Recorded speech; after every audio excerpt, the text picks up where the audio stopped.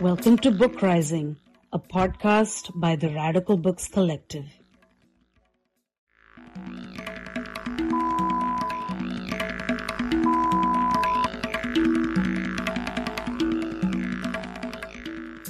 Hello, everyone, and welcome to our podcast, The BookRising. I'm so excited to welcome Jennifer Makumbi to the studio today, and she will be an incredible addition to our ongoing trailblazing African feminist compilation. Jennifer Makumbi is a Ugandan writer and has published 2 critically acclaimed novels, Kintu in 2014 and A Girl is a Body of Water in 2020. She is also the author of a collection of stories titled Manchester Happened, and the recipient of prestigious fellowships and awards such as the Kwani Manuscript Prize, the Windham-Campbell Prize, and only recently, the Jhalak Prize. Congratulations, Jennifer, and welcome. Thank you so much for joining me today. Thank you for having me, Bhakti. I'm so glad to be with you today. Thanks so much. So I have a first question that I think you've been asked before, but I'm asking with adoration and inspiration, and as a fan of all your work. So Kintu is almost 500 pages long, and A Girl is a Body of Water is almost 600 pages long. So you have a lot to say. Why do you write such long novels? Oh my God, the way you say it, they sound even long to me. They're wonderful. No, honestly, there's something about American publishing that makes the novels longer, because I think they're both 400 pages in British publishing. I think we make the pages bigger, and over there the pages are smaller, so they look longer.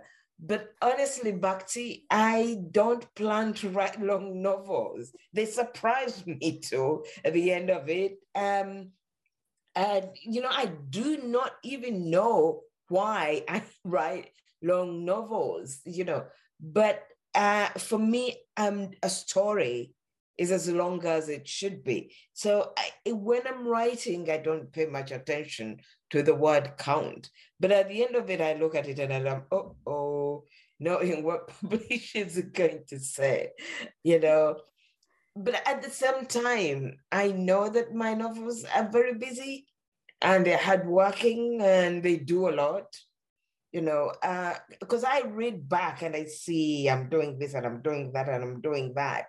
So they tend to be busier than other novels that I read. So that explains why they are long, but also because they take a long time to write. And I find myself developing issues over a long time and thinking about them and revisiting them and taking them in all sorts of directions that they can go. And I suspect that the longevity that I've had, those 2 books, the first one, A Girl is a Body of Water and Kintu, probably contributed to their length. And again, if I handle an issue, I want to take it as far as I can see. And I think that probably is a result of doing a PhD. God, you don't want to be a writer and do a PhD because you don't want to look at your story from that perspective. But sometimes I can't help it. And I keep asking myself, what else can I say about this issue? What haven't I said about this issue? Often I ask, what have other people said about this issue? So I don't have to do it again and just focus on what hasn't been done. And in a way, I find the book growing bigger and bigger. But I'm waiting for the next 3 novels to see. The one I'm working on right now is very short, 80,000 words, okay, which is around 200 something pages. Yeah. Mm-hmm. So, but that one is aimed at both adults and young readers. So that explains it. I'm holding back a lot. Yeah. I'm not playing around with language at all. So I don't have to contextualize. Mm-hmm. I have not included Luganda words except where I can help it. And I am not thinking about the critical aspects of what I'm writing or what theoretical paradigms would inform what I'm writing about. So that has made it probably shorter, and I'm so glad. Mm-hmm. not to take you off track, but I have an 11-year-old son who incessantly reads, these epic young adult novels. I mean, even someone like Rowling is, at some point, J.K. Rowling was writing 900-page novels. I know. That's why I'm thinking I'm okay here, because yeah, young readers were reading them. Yes, absolutely. And I love the term busy because there is so much happening in your novels. There is also so much depth, and there is such a kind of glut for storytelling. You have such an intense talent for storytelling. And, I'm glad they're as long as they are, because it's a whole world that unfolds in a way, right? Mm-hmm. One of the things that literary critics or like literature scholars like me have observed, and many people have said this, is that a lot of African women writers have produced long historical novels in the past decade. We have Maza Mengiste's magnum opus, The Shadow King. Yes. Yvonne Avor, she's dense, long, intense, lots of pages, wonderful works. Yeah. Namwali Serpel has the big Zambian epic. So, what do you think is going on? Is there some kind of reckoning with the past, or an embrace of the form that's taking place? Well, I can only guess what other, Maaza, Yvonne, and Namwali are doing. And to a certain extent, Yvonne Vera was also reckoning with the past, but hers were very tiny books. She's the different one. But for me, having grown up on African literature, and for goodness sakes, I studied African literature intensively when I was in Uganda. And I was aware that between the 1950s and 60s, perhaps early 70s, there were hardly any women writers that were being published. The few that were, we hardly read them. And the history that was being written then was masculine, okay? On top of that, oral histories, at least in Uganda, tended to be incredibly masculinist. And they were all about masculine action and how they built the kingdoms and how they shaped the culture, the economy, and all of that. And so feminine action was often missing. And that which existed was always distorted. So it only managed to get into visibility because it was horrendous, wow. Often. And so, of course, we women were reading those novels and we were seeing the gaps and the distortion and how we were absent in history. So it's not surprising that the minute we've picked up the pen to write, we are going back into history to fill in those gaps. Absolutely. But also remember, history is gendered. The way it's presented, it's gendered, of course, among other things like class or sexuality, but the way we saw history is not necessarily the way men who were writing novels at the time saw it. So it's very, very important for us, at least for me, to go back and correct. So there's a corrective agenda there. And sometimes, for a long time we were told, oh, women are the custodians of African culture. And you're like, yeah, but you're miswriting it.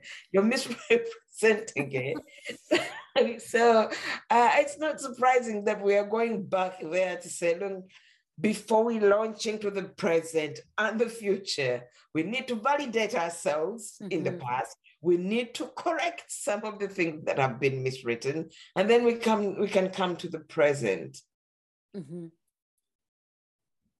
Yeah, I think I'm sure I'm certain the other novelists will share this sentiment, especially the paradox of being custodians of culture, but at the same time not being able to write in or engage that culture. So I think that is so interesting. Written in that culture as well. Exactly. Being representative or constitutive of that culture. Yeah, absolutely. I agree. And if you look at all those novels, The Old Drift by Namwali Sepel, if you look at Maaza Mengisti's The Shadow King, and to a certain extent, both Yvonne Awori's book and Yvonne Vera's Stone Virgins. No, it's the other one with a character title. Butterfly. Anyway, the woman who was the beginning of the Zimbabwean revolution. I see. It's all. If you look at those novels, they are excavating. They are excavating history. And you can see that they are looking for these women who are part of struggles and have been absent, and they are bringing them into visibility. It's not just mine. It's every woman's historical novel you look at. They are saying, hang on a minute, we did take part in shaping our cultures, in shaping our societies, and we were part of the political struggles as well. Nehanda. That's it. So and I think Nehanda was the first novel that I read where a woman writer was like, hang on a minute, she's been miswritten, she's been misunderstood, they've taken her femininity out of her, and she's just a political figure rather than a woman as well. And she is rewriting her. And I was like, yeah, this makes perfect sense. So when I came across in Kintu, when I came across female figures in history that have been miswritten or totally buried, I exhumed them. I was like, hang on a minute. And it was surprising that later, some of the women that I'd written about started to pop up now in history, having done much more than I had written. And I was like, hang on a minute, where have you been? Right. Yeah, absolutely. Well, you're talking a little bit about these inspirations and some of the things that make you do the kind of work that you do. So I just wanted to ask you a bit about the origins of your writing journey. It seems like you produced 2 epic novels and the story collection very quickly. It's less than a decade, one would say. So, but these works are something you've been trying to publish for a while, right? And it's the timing that clicked suddenly. Could you tell us a bit more? Yeah, so in the past 20 years, I've written 3 books. So if you look at 23 books, that would mean probably each book took me 6 years to write. But to be quite frank with you, my first novel is A Girl is a Body of Water. I created those characters back in 1998. Chirabo and her grandparents and Linsota, and her father and her mother, they were done in 1998. But then I didn't pay much attention to the book. And then in 2021, I started working on the book seriously, finished it in 2003, and it was rejected. Reworked it in up to 2005, it was rejected. Reworked it in 2008, and it was rejected. So I put it away. And in 2003, I had started Kintu. So I would put one away and work on the other, and put one away and work on the other. And in a way, perhaps they started to get in dialogue with each other as I did that.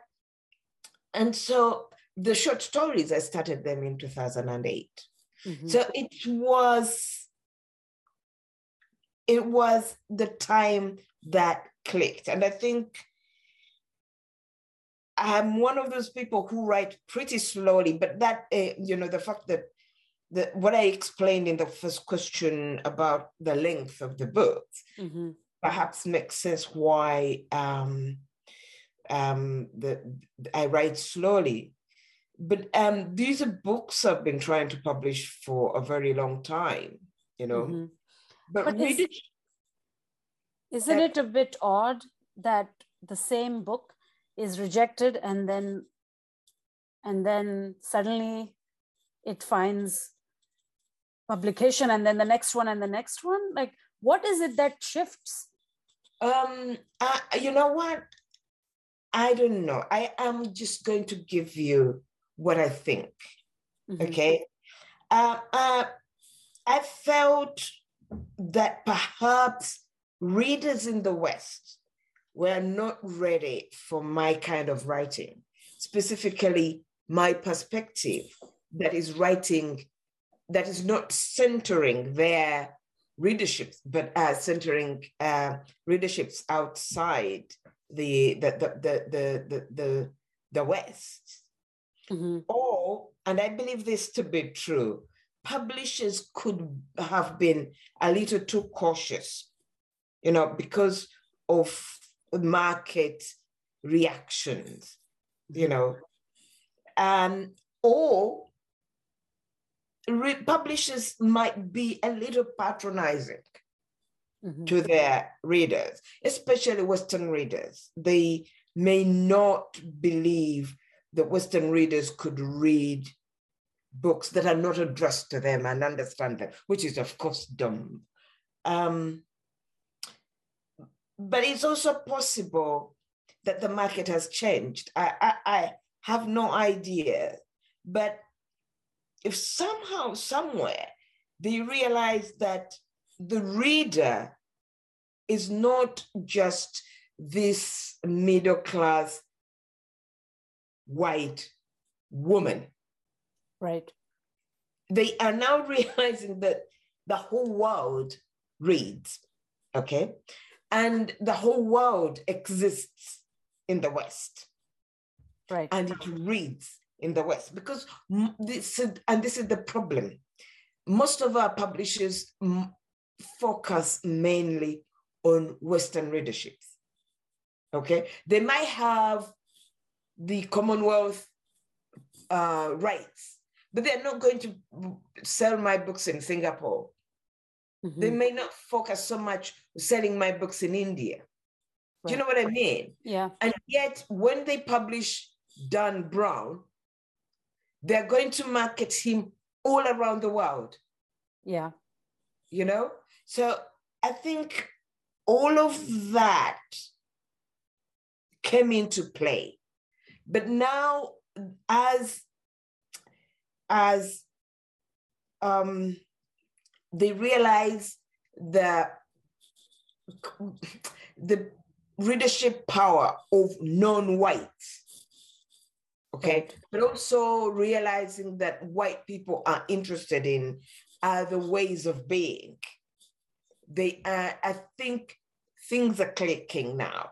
And now with Black Lives Matter happening, I think it's going to get better. Because for me, it happened around 2017 when the market opened up. But even then, it was very tiny, very slow. 2018, it did a little bit more. 2019, a little bit more. 2020, much more. But I hope now that it's going to open up a lot more.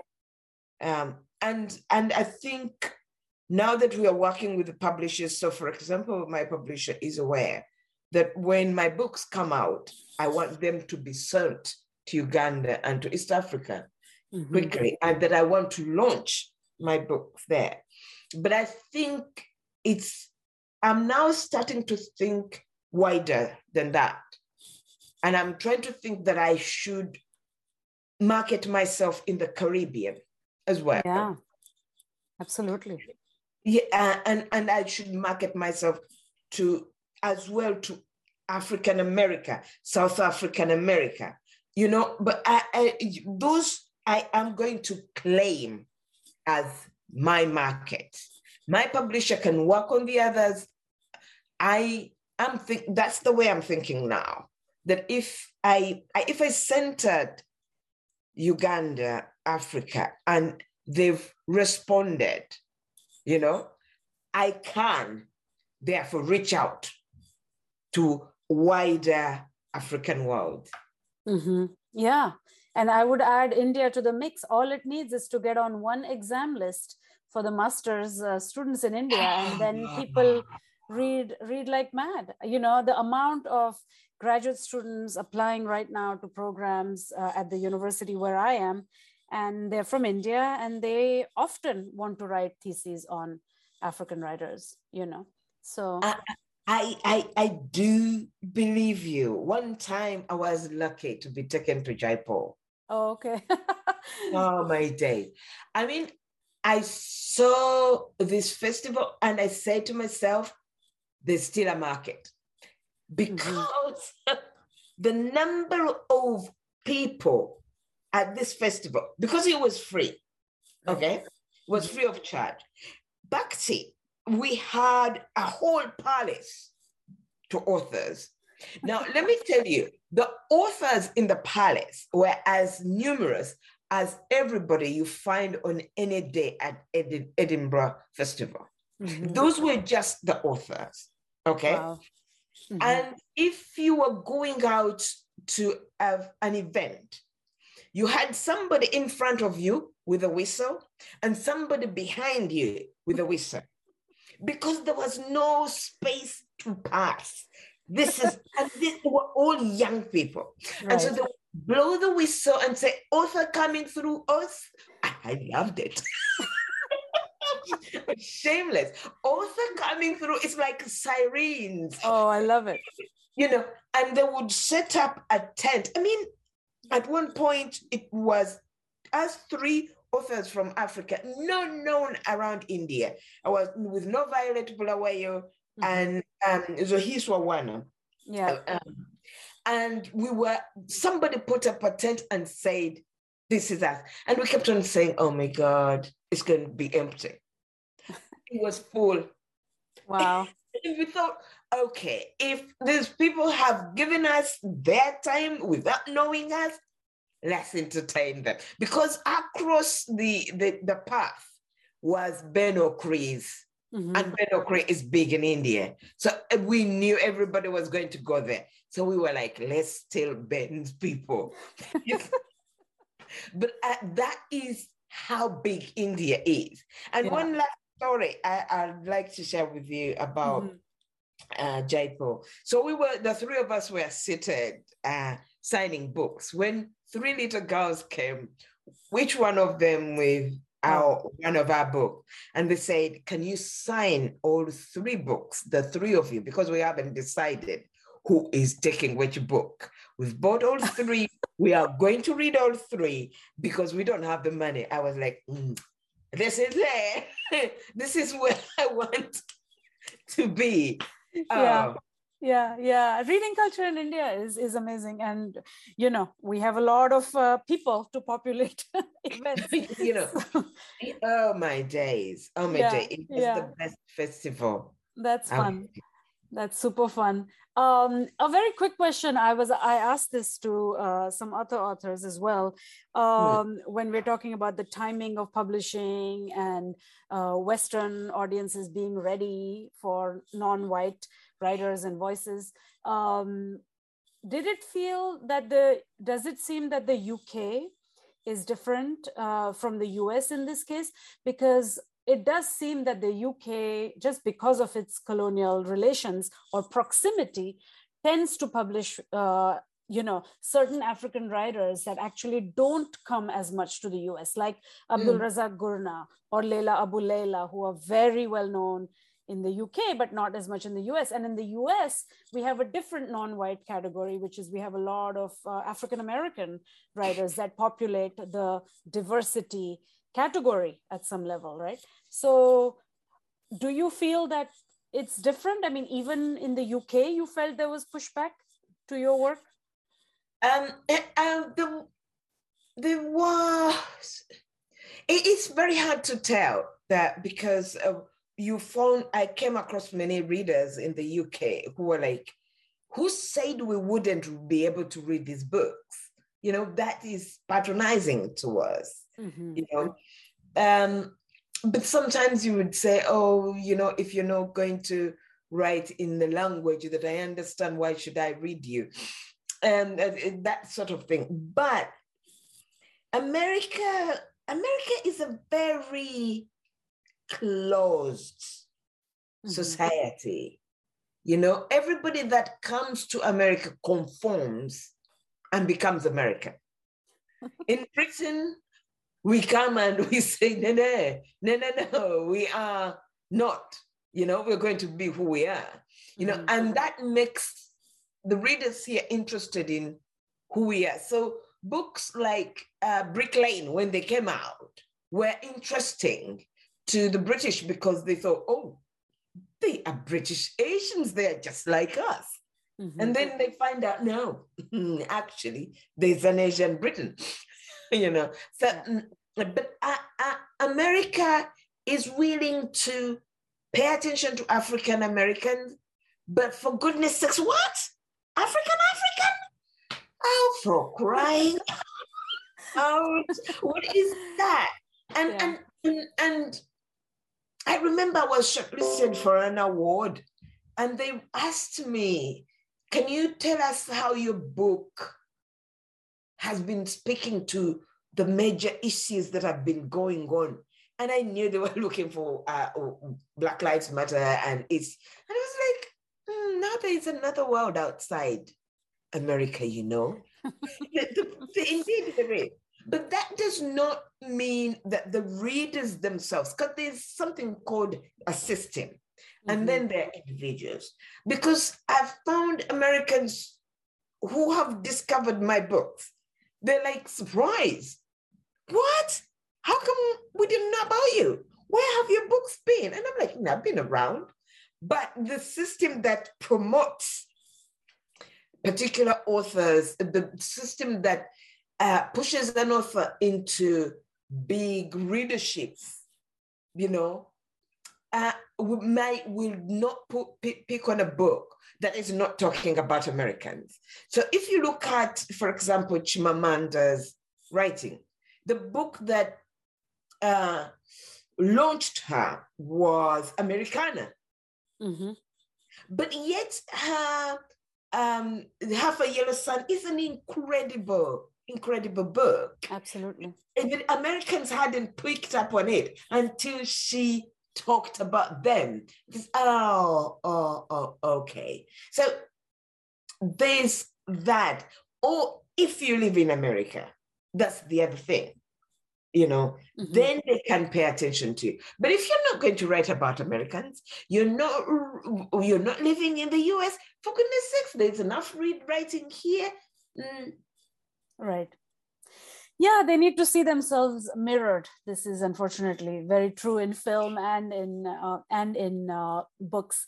I'm remembering some months ago when you came for a Radical Books Collective book club, and we had all been discussing Girl is a Body of Water, and everybody, everybody was thinking a lot about actually the three main characters in the book, the three generations.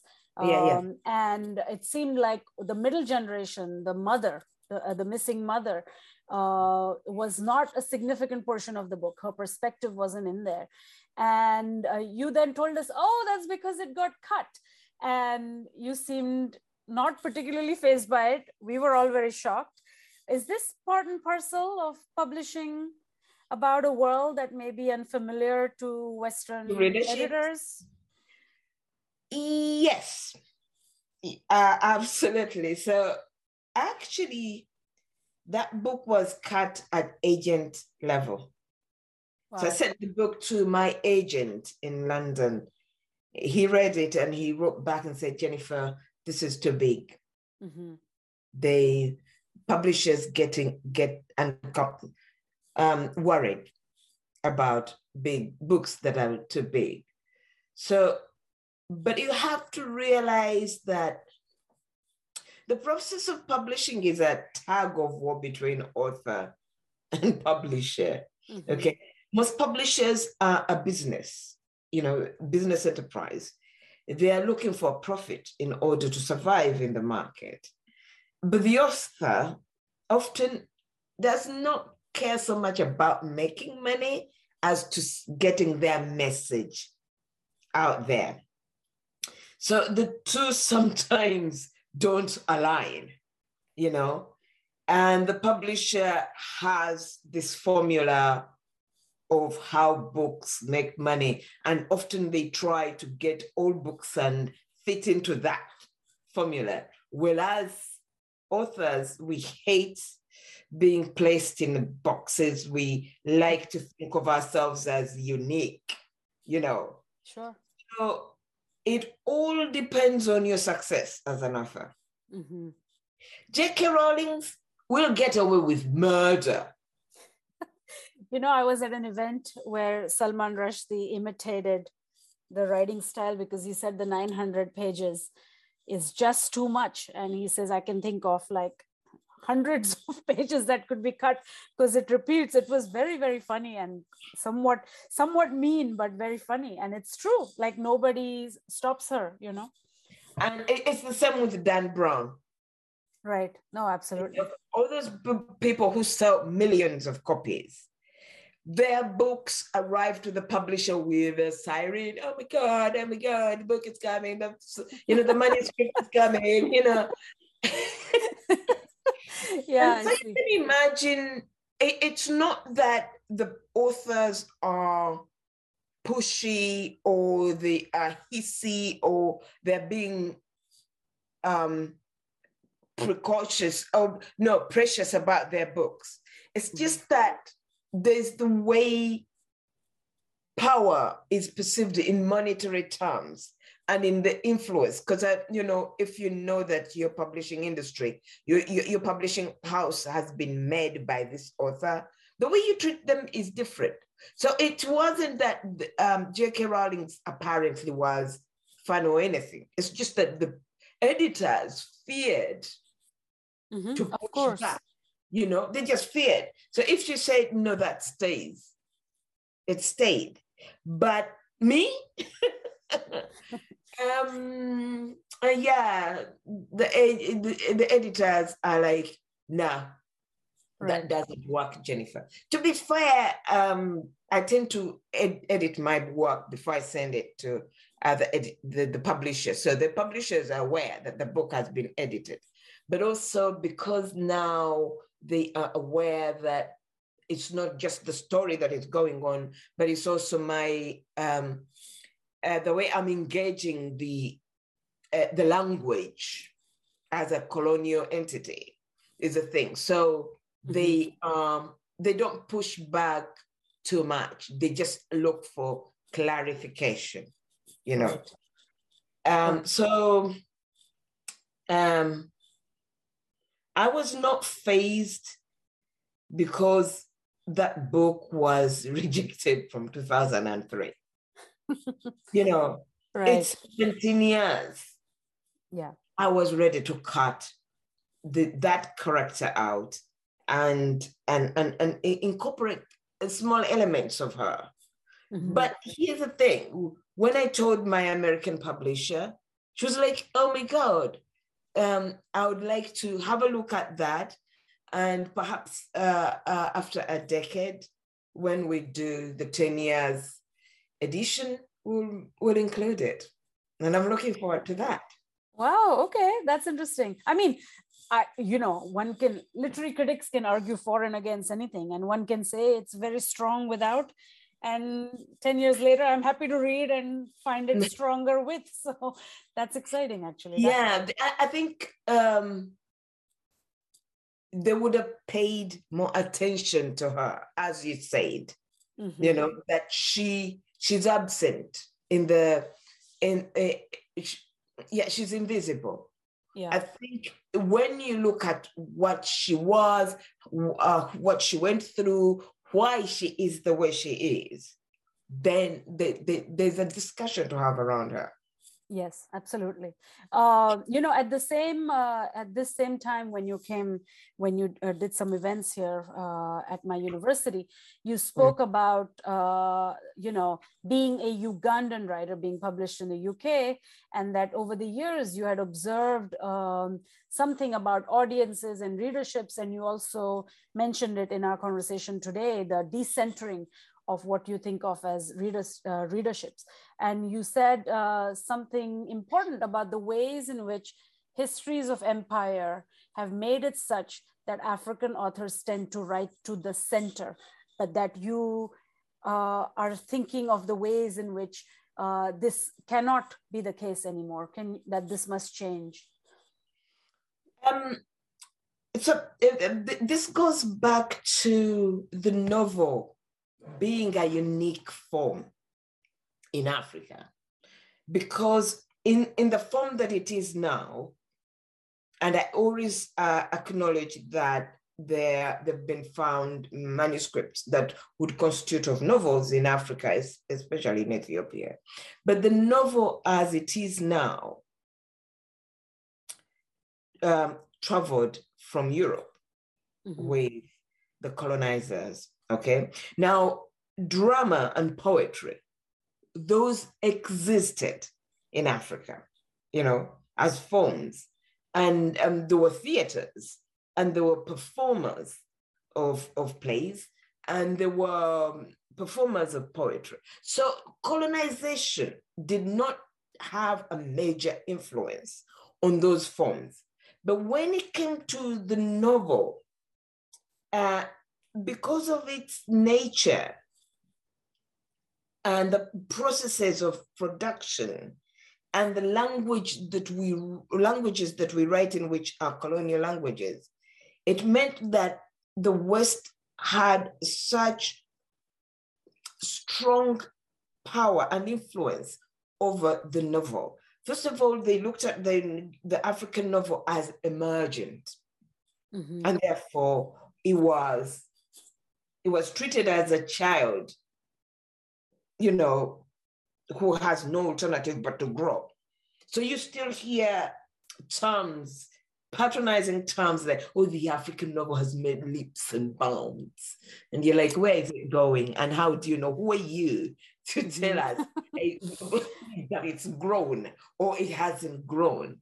So because of the production processes, Africans were just producing the novel, the writing, the way we produced cotton and coffee. I've never thought of it that way.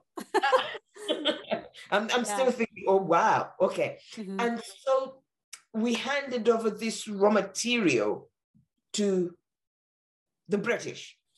And they edited, they processed it, they edited it, and then and that editing process is like threefold.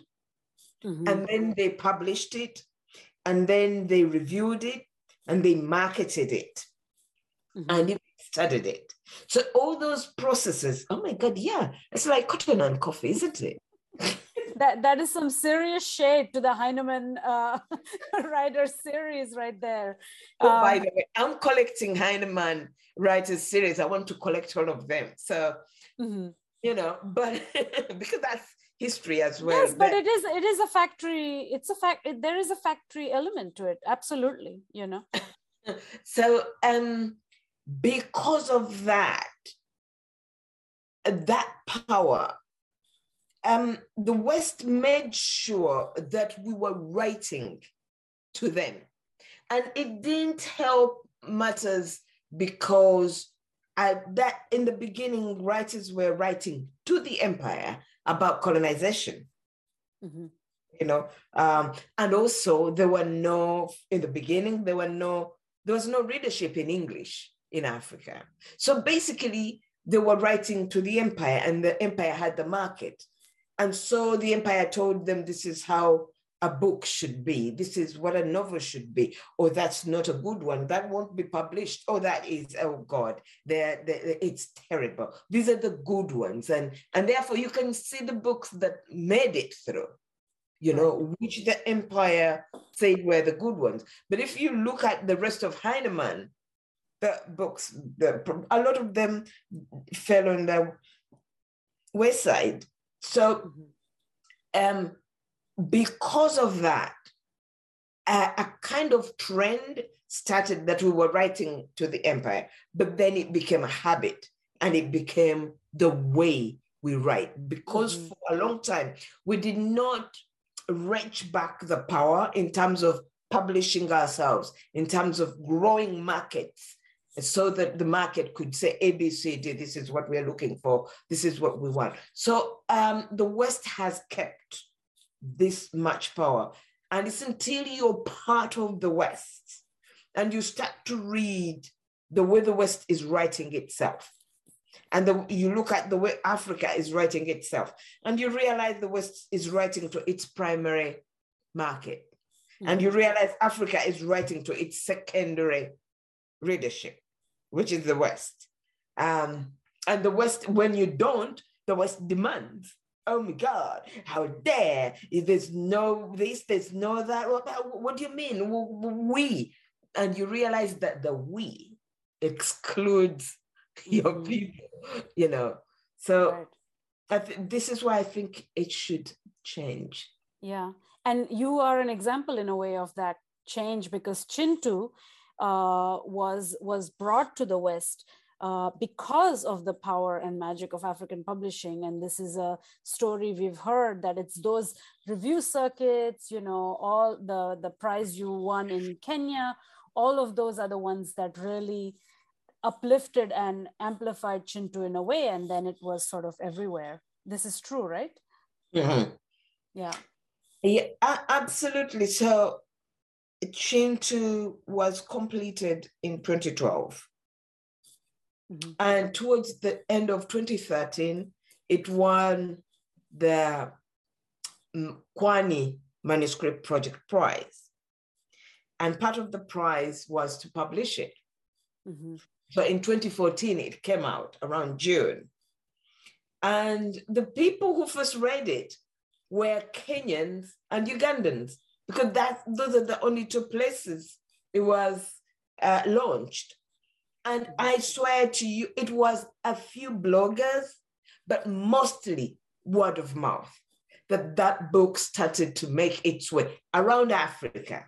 And once it traveled to West Africa, because this is now where we have the biggest market in Nigeria, and people started to pick up on it. And of course, then it started to, people started talking about it on social media.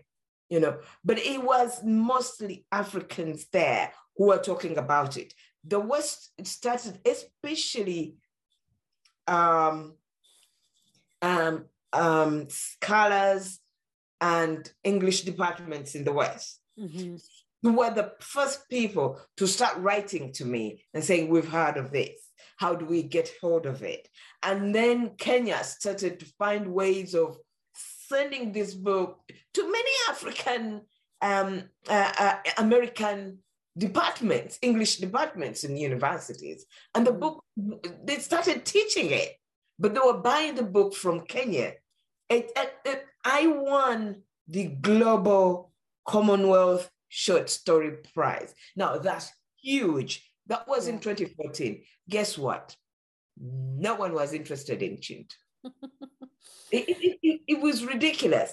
And then it comes out, and the publisher who picked up on it was a small publisher beginning and took a chance on it. And luckily, the book got a 4-star review. And that's when Britain, I swear to you, Britain picked up on it. And they were like, oh, can we look at it? Just the Americans saying this is a starred review book for British publishers who had rejected it. The following day, I swear to you, their emails hit my inbox. Yeah. And they all hated it. What? Well, then I hadn't changed. Yeah. The book hadn't changed. But you know what? Now they wanted it. So it's not about me. Yeah. Not about the book. It was about the starred review from America. Yeah. Wow. That tells you everything. Yeah, it really does. And in a way, it revived, for me at least, it revived some of the older stuff. Like, Moses Isegawa had written like an epic novel of Uganda as well. Yes. So, in a way, he didn't have that same type of timing, even though his book sold a lot. But then it brings back the older stuff. So it does a lot. Even a success like that does a lot for unearthing, excavating. Absolutely. Because now people ask about other Ugandan books. Yeah, exactly. It's exciting. Yeah. I want to get to the final lap, in a sense, of our podcast, where I wanted to talk about feminism. I think your works are openly feminist, particularly Girl is a Body of Water. They're not hiding. They're not in the closet. And also I think Kintu as well, the character of Subi. I've presented papers on the character of Subi as being sort of like a central figure in Kintu. But in Girl is a Body of Water explicitly you're thinking through the idea of feminism, its importance, but also its limits, how it applies within the Ugandan context, how it changes and mutates. Just a general question, what is feminism to you? Is there a particular Ugandan or an African feminism that you particularly find appealing or that works for you as, a life anthem? For me, feminism is about leveling the field.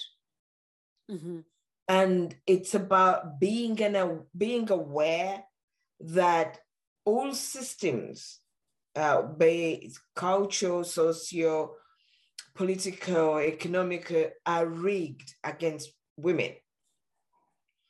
And in all sorts of ways, both obvious, open, but also complicated and complex. And therefore, for me, feminism means being on the lookout for all of these. And also, for me, feminism is not one that has one that fits all, because, as I said before, women oppression is normally culturally specific. There's the given that women are oppressed, across the board.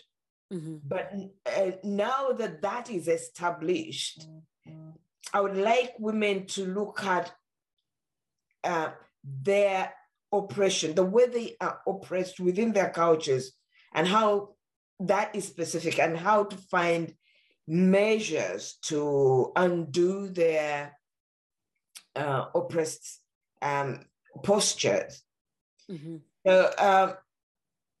There's always something about each feminism that appeals to me, whether French or American or Black or Africana or womanist. And I think the idea of African feminism is a little too broad. Yeah.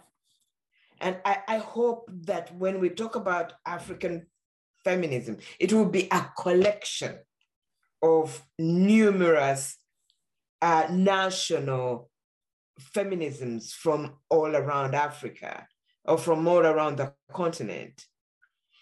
And that's what works for me. It is that unique approach that seeks to address my specific Ugandan experience. But I don't think it is something that is complete at the moment. I think it is something that we will always be moving towards and working out. And therefore, I think it's a living thing. You know, we are not yet there. Yeah, absolutely. What do you think are the challenges for women, for a woman writer today, women writers today? I know that you're a mother, and I know that you've also been a professor. So, you know, there is a lot more juggling that women do that is not always obvious to everyone. That is true. And I can't speak for all women, but in my view, the major challenges come in the writing and the decision-making processes. You know, should I become an author or not? I love writing. So when I was in Uganda, most of the people I met, the new friends I met, were all people who wanted to write as young people, but had weighed it up and decided, you know what, I need to make a living, and gave it. Yeah, most of them. So those, for me, the challenges come at that point. At decision-making, to do it or to go make money, start a family, do the conformative thing. The publishing industry, in my view, is no longer as discriminative as it was for our mothers. In fact, when you look at African publishing, more women are published now than men, or more women are visible than men. So I can't really complain about that. So, and I believe that we are looking at the golden age of women writing in Africa. There are lots of visible role models, authors for girls to look up to. So there, I am not going to complain, but it's the build-up, the kind of education girls get, the pressure to conform at a certain point, get married, have children, earn a living. So the idea of rebellion to look away from these cultural expectations and focuses. You will hear a lot of women writers saying, I was meant to do A, B, C, D, but I gave it up. So some men as well, but men can give it up and carry on, you know? Yeah. But the major problem is single motherhood, I think. And I went through that. But for some reason, someone introduced me to Buche Mecheta's books and said, woman had 5 children. They were in London, you know. She was in a culture that didn't support her as a mother. Because all those structures that support you as a single mother, she had left back in Nigeria. And for some reason, this woman kept on writing. You know, and she told me, you can't complain with 1 child. But I know that there was so much that I had to give up, that my son suffered as a result of my absence. As often, to be an author, you have to be really single-minded and get rid of your guilt. For not doing this, for not doing that, which sometimes is interpreted as rebellious or selfishness, you know. So for me, it's that in those processes, you know, for single mothers, you're writing the absence of support from a spouse, the absence of, or sometimes support from the wider family, because they think, you know what, you're writing and you know you're not going to make any money out of it. I can tell you that when I left Uganda to come and study creative writing, I told my family that I was coming to study literature. I couldn't tell them that I was coming to spend international fees, which was around £1,500. And I wasn't sponsored. I was working in nursing homes, looking after people, to pay that amount of money. And I was paying to get skills whose product I wasn't sure I'm going to make money out of. So I told my family that actually I'm going to study literature. And I remember my mother saying, okay, when you finish, what does that mean? I said, oh, when I finish, now I can become a headmistress of a school. And that made sense. And when I finished the MA and I didn't go back, she asked, what are you doing now? I said, I am doing a PhD. And she asked, what does that mean? I said, that means if I come back, I'll be lecturing at university. She said, okay, that makes sense. And I remember one time my sister wrote to me and said, Jennifer, I mean, this studying you're doing, had you had a child? The child would be in primary school now. Okay. Absolutely. And because I had only one child and everybody was like, what is she doing? So it's until I didn't even tell them when I won the Kwani Prize. I didn't tell them when I published my Kintu. It was only when I won the Commonwealth Short Story Prize and we traveled to Uganda and I told my nephew to just collect the family and bring them to the party. And then they were like, what? This is what she's been doing? Oh my God, that girl. My mother was happy, but she's been lying all along. She's been writing books. But it was a good way to tell them, I lie. Yeah. So you see the challenges. Absolutely. There's so much, the lies as well. But did you say that Buchi Emecheta was the person you met who No. you? When I or say her work? Her work, yeah. Yeah. Okay, that's what I just wondered about. Oh, I wish. Yeah, well, she had the husband who burned her first book. I know. What a terrible story. Can you imagine somebody burning your manuscript? The level of hate in there. So I was going to ask you if you have one tip for women who are starting out as writers. Would you say that one tip is don't have guilt?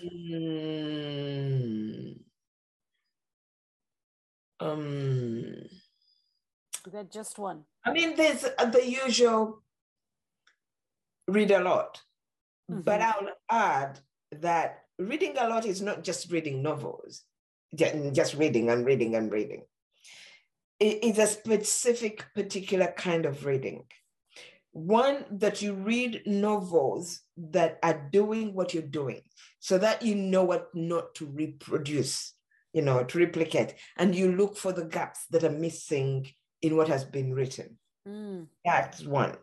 But most important is that your writing is going to depend on how your reading skills, how good a reader you are. Because when you write a novel, you have your intentions as a writer, but the book itself is doing certain things. Now, if you're not a good reader, you're not going to see what the book is doing. And this is where you're going to find authors that have threads that are hanging because they didn't see those threads. So the quality of your writing depends on the quality of your reading. Wow, that's wonderful. I'm going to ask you one last question. Names of writers that have inspired you and influenced your work. This is a hard question for me because it's always asked a few times. Always asked whenever I do an interview, and I always come up with new names. Which means, to be fair, that most of the books that I read from the moment I started reading have influenced my writing. I'm just not aware how or where or what. Yeah, sometimes I stumble on it, but I think all of it. In fact, I'm going to do a program on that, just how all this reading that I've done have influenced the way that I write.